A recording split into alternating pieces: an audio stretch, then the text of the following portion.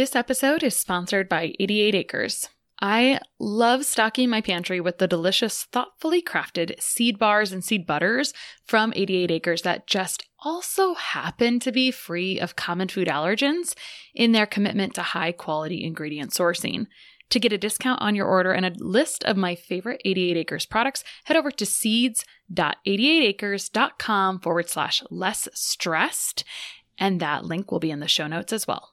It's allergy season again, and a lot of people have a love-hate relationship with histamines. Y'all know histamines because everyone has heard of antihistamines. But what are they really? Let's back it up and talk about it so you can potentially improve or mitigate the symptoms this season. Symptoms of histamine overload or sensitivity could include headaches and migraines, difficulty falling asleep, hypertension, vertigo or dizziness, heart arrhythmias, accelerated heart rate, difficulty regulating body temperature. So like feeling like you need to change the temperature up and down in the vehicle, the temp all the time, anxiety, nausea, vomiting, abdominal cramps, flushing, nasal congestion, sneezing, difficulty breathing, variable menstrual cycle, hives, fatigue, and tissue swelling. So I always warn people that these symptoms overlap with other issues and problems in general, but that if you have enough of these symptoms, or at least 3+, and you struggle with foods like tomato, pineapple, dairy, cheeses, wine, beers, kombucha, or bone broth, you might have a histamine issue. Now, certainly we know that histamines are a problem with seasonal allergies. Now, what's happening in the environment is our allergy or our histamine bucket is filling up. But I was talking to a skin client this morning, and she was explaining to me how now that she was home, she was seeing some spots pop up throughout the day, whereas she was recently in a tropical location and she would only see it pop up after certain foods.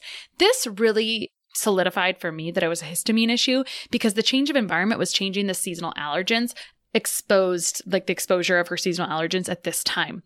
Now, we know it's an issue in allergies, but histamine issues are a problem in a lot of skin cases because histamine symptoms look like flushing, hives, and swelling of skin or just tissue, which is skin, right? So bright reddish eczema is usually for sure a histamine component thing.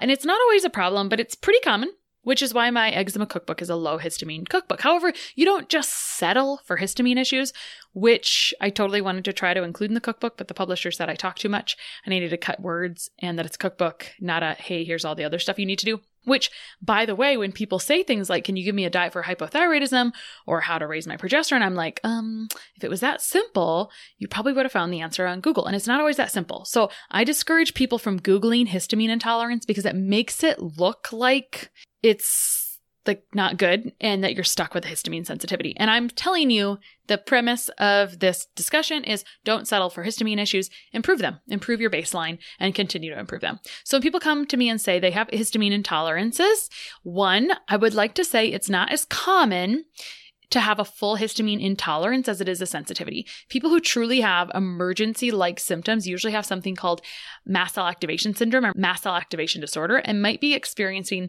frequent ER visits if they're having a real serious histamine intolerance.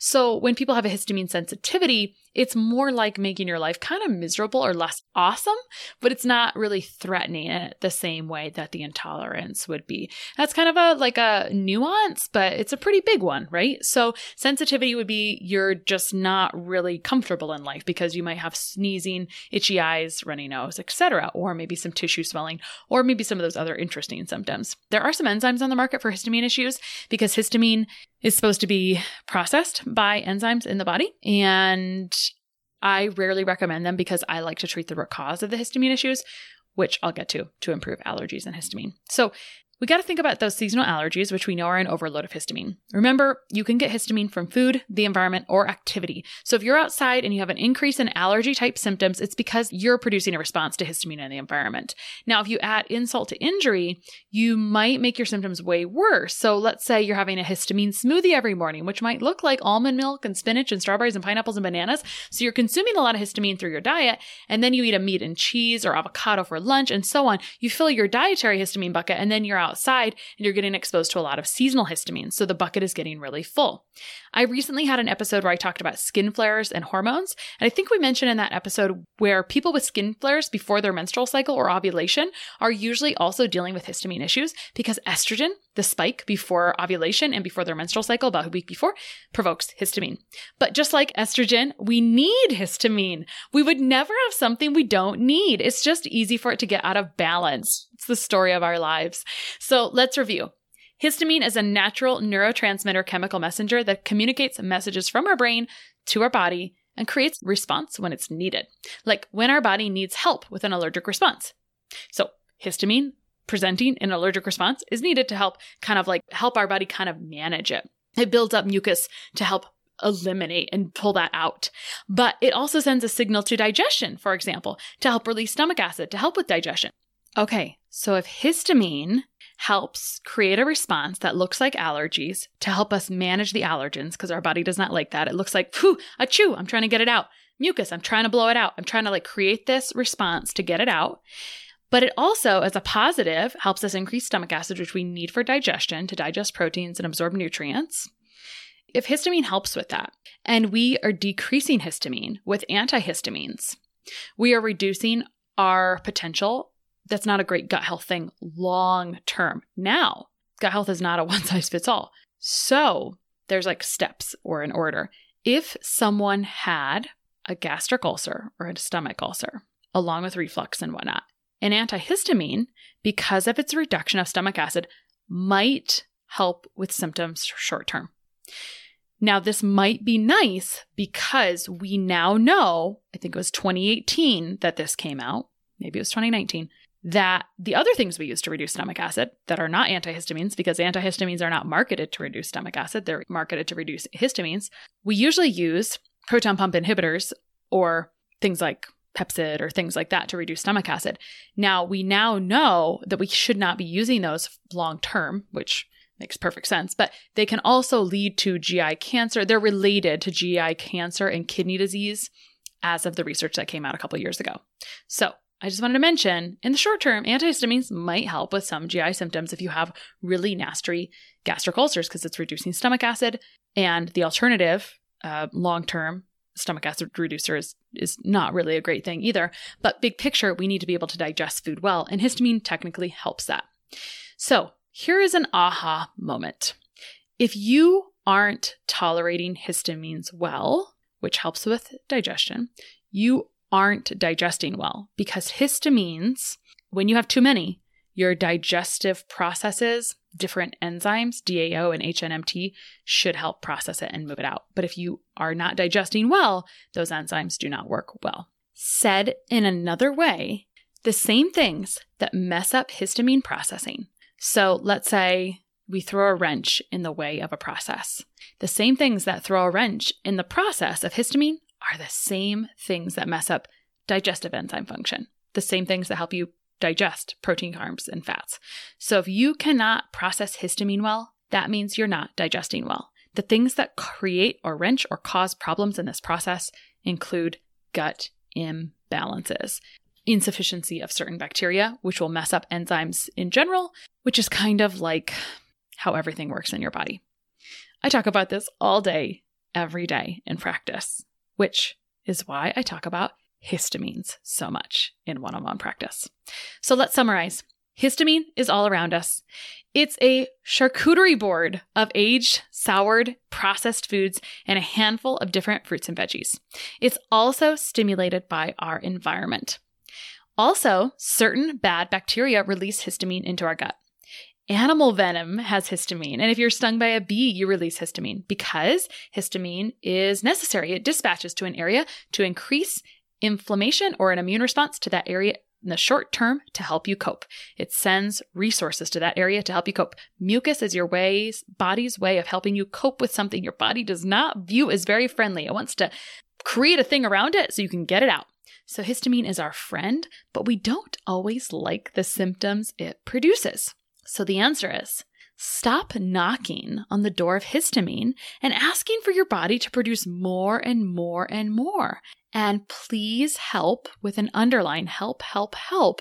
histamine be able to be degraded, reduced, processed, and eliminated by supporting gut and liver health. I could just tattoo this on my forehead. Here's how to relieve allergies and histamine sensitivities. In the short term, 1, watch your histamine bucket. If your allergens are flaring in the outdoors, and there's phone apps to tell you this, hey, is this high at this time? Don't dump histamine down your throat, in your mouth. Use seed butters instead of nut butters, oat, rice, or coconut milk instead of nut milk or dairy, and swap out high histamine veggies like spinach for kale or chard, and swap high histamine fruits like bananas and strawberries for cherries and peaches. Just short term to reduce that histamine bucket. You could, or you don't have to do this, but I'm just saying. If it's really bad outside and you're dumping a bunch down your throat, it's just a lot for your body to handle. Second, more importantly, the root cause is to work on your gut and liver function. That's a big topic. Third, if needed, support histamine degradation with natural antihistamines. I love quercetin, nettle, sesperidin, and sometimes holy basil. And herbs are always multifunctional, so if they're helping with histamines, they're 1,000% helping with something else too. Keep in mind that with herbs, you often need a stronger dose and more duration than regular antihistamines. For example, I like 400 to 600 milligrams of quercetin and nettles, but it varies depending on the person and needs to build up in your system. And remember, I like to help the gut and liver process histamine first before I go to natural antihistamines.